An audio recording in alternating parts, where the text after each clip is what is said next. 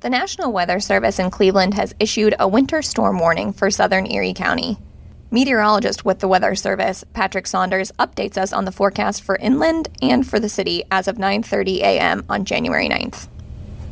The winter storm warning we have for Erie, it's only for inland and also Crawford County as well. For the most part, it's starting right now. It's starting as like a widespread type of event.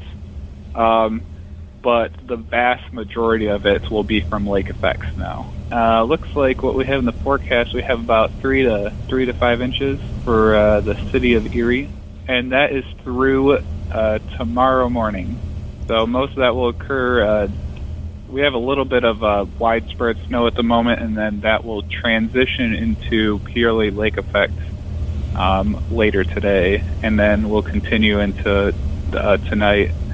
And then probably the main accumulations will probably end during the day Thursday, but there'll probably be some lingering like light snow and flurries through Friday and maybe into the weekend as well.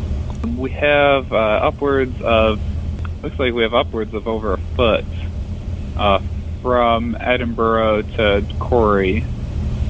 So we have a nice gradient there, about 3 to 5 in the city, and then it increases as you move southeastward into Erie County. Most of it expected to accumulate today, tonight, and into Thursday as well, with some of that lingering a little bit into the weekend.